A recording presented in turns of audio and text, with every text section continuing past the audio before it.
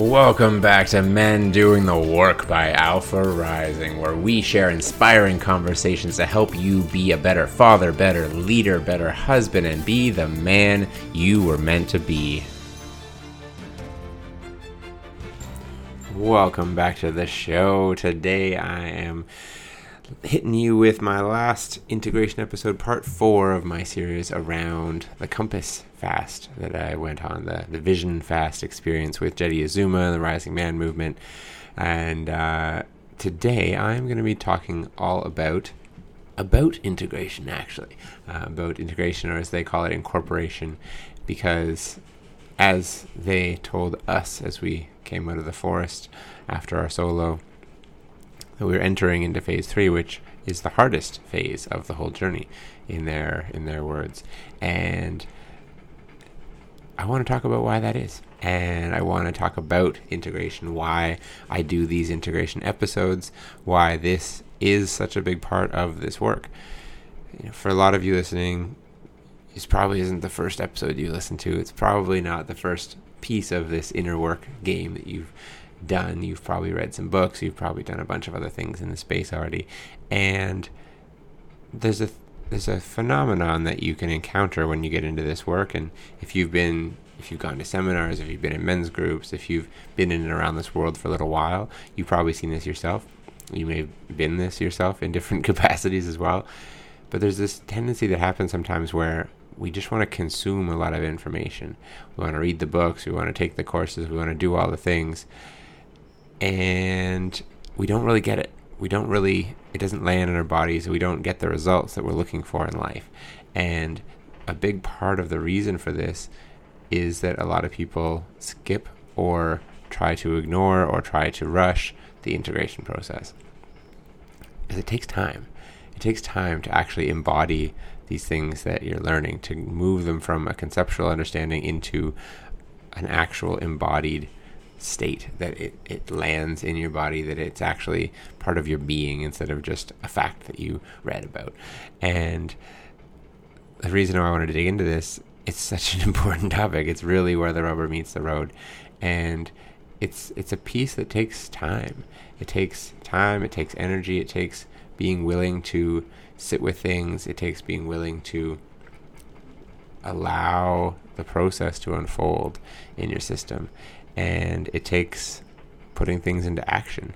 And for me personally, coming out of this journey, there's been a lot already. It's the first week back, and there's been a lot of integration to do for me on this journey. There's a lot of truth that came through. A lot of it was pretty easy. Big stuff around the relationship, and a lot of that just naturally fell into place. And once that shift had really fully dropped in me, everything else just started to go smoothly. And there's pieces that take time, like the name change. This has been a challenge for me already this week, talking to people about it, letting people in on it, having to tell everyone that I know it constantly comes up over and over again. And each time it brings up a little bit of insecurity. It brings up a little bit of questioning, or who am I to, et cetera, et cetera. And it's like this with anything you're taking on. There's different ways it shows up, obviously, but anytime you're trying to take on a new lesson, whether that's being more present with your partner or your kids, whether that's trying to work a little less because your health is going to shit, or you're getting burnt out, or you're trying to exercise more because you haven't been and your body is fading away on you, or you're trying to eat better, or there's all sorts of things we work on in this that you need to take action on. You need to integrate into your system. You need to go through this whole journey of at first it's going to be clunky and it's going to be kind of challenging, and then as you practice it, as you get better at it, it'll become easier and easier until it's just your new habit. For me, it's not hard to eat healthy because I've been doing it for ages, and when I don't, I feel it and it sucks and I don't like it. and because I've been practicing it for many, many, many years. Same with a lot of the mindset stuff, same with the communication stuff, with holding space, with being present. It's pretty rare that I'll be just unconsciously distracted while talking to someone, or just lose my shit and start yelling at someone unnecessarily. Like, I'm pretty regulated. I'm pretty conscious. I'm pretty good at communication and helping people feel seen and heard and understood. And it's also the work I do in the world, so I get to practice a lot. And again, I have practiced a lot, and that's why it is so easy for me at this point. And I don't say that to brag. It's just more of hopefully to inspire you to want to put in that work to practice, to integrate these things that you're working on. So today, there's not a lot of, I'm not going to give you a ton of stuff to dig into. I'd just challenge you to take some time and reflect on what are your edges right now? What are the pieces that you're working on? What are the lessons that you're trying to integrate? Just take some time to meditate on that, to journal on that, and bring your awareness to that within your life. What are your edges right now? What are the things that you're working on? What are the things that you're striving to grow in? What are the things that you've recently learned that you're actively trying to incorporate into your life? Because a lot of times we just go and go and go, and I've even heard it in groups before of like, what are we even doing here? What's the point of having these conversations, of doing this work? And the point is growth. The point is making your life work better at the end of the day. The point is feeling better, understanding yourself better, coming more and more into your heart, out of your head, getting more connected to your feelings, to your intuition. Again, and why we do all that is, again, so life works better. So life goes smoother, so you're not having to struggle as much. You're not having to struggle to connect with people, to feel heard, to feel seen, to have other people in your life feel like you give a shit about them, and to have your relationships work better. At the end of the day, most of life is about relationships, and the better we're able to understand ourselves, the better we're able to communicate and connect with other people, the easier relationships are going to be. So take some time to reflect on that.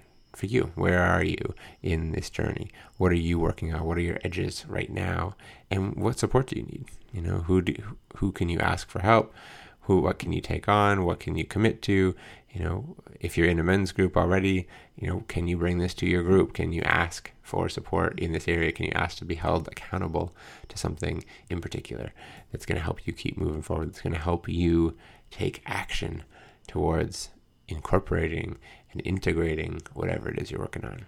And again, this piece, this really ties into this concept of leading yourself. I try to get all my clients I teach them, I encourage them to take this on, because I can help with the work, but I can't do it for you.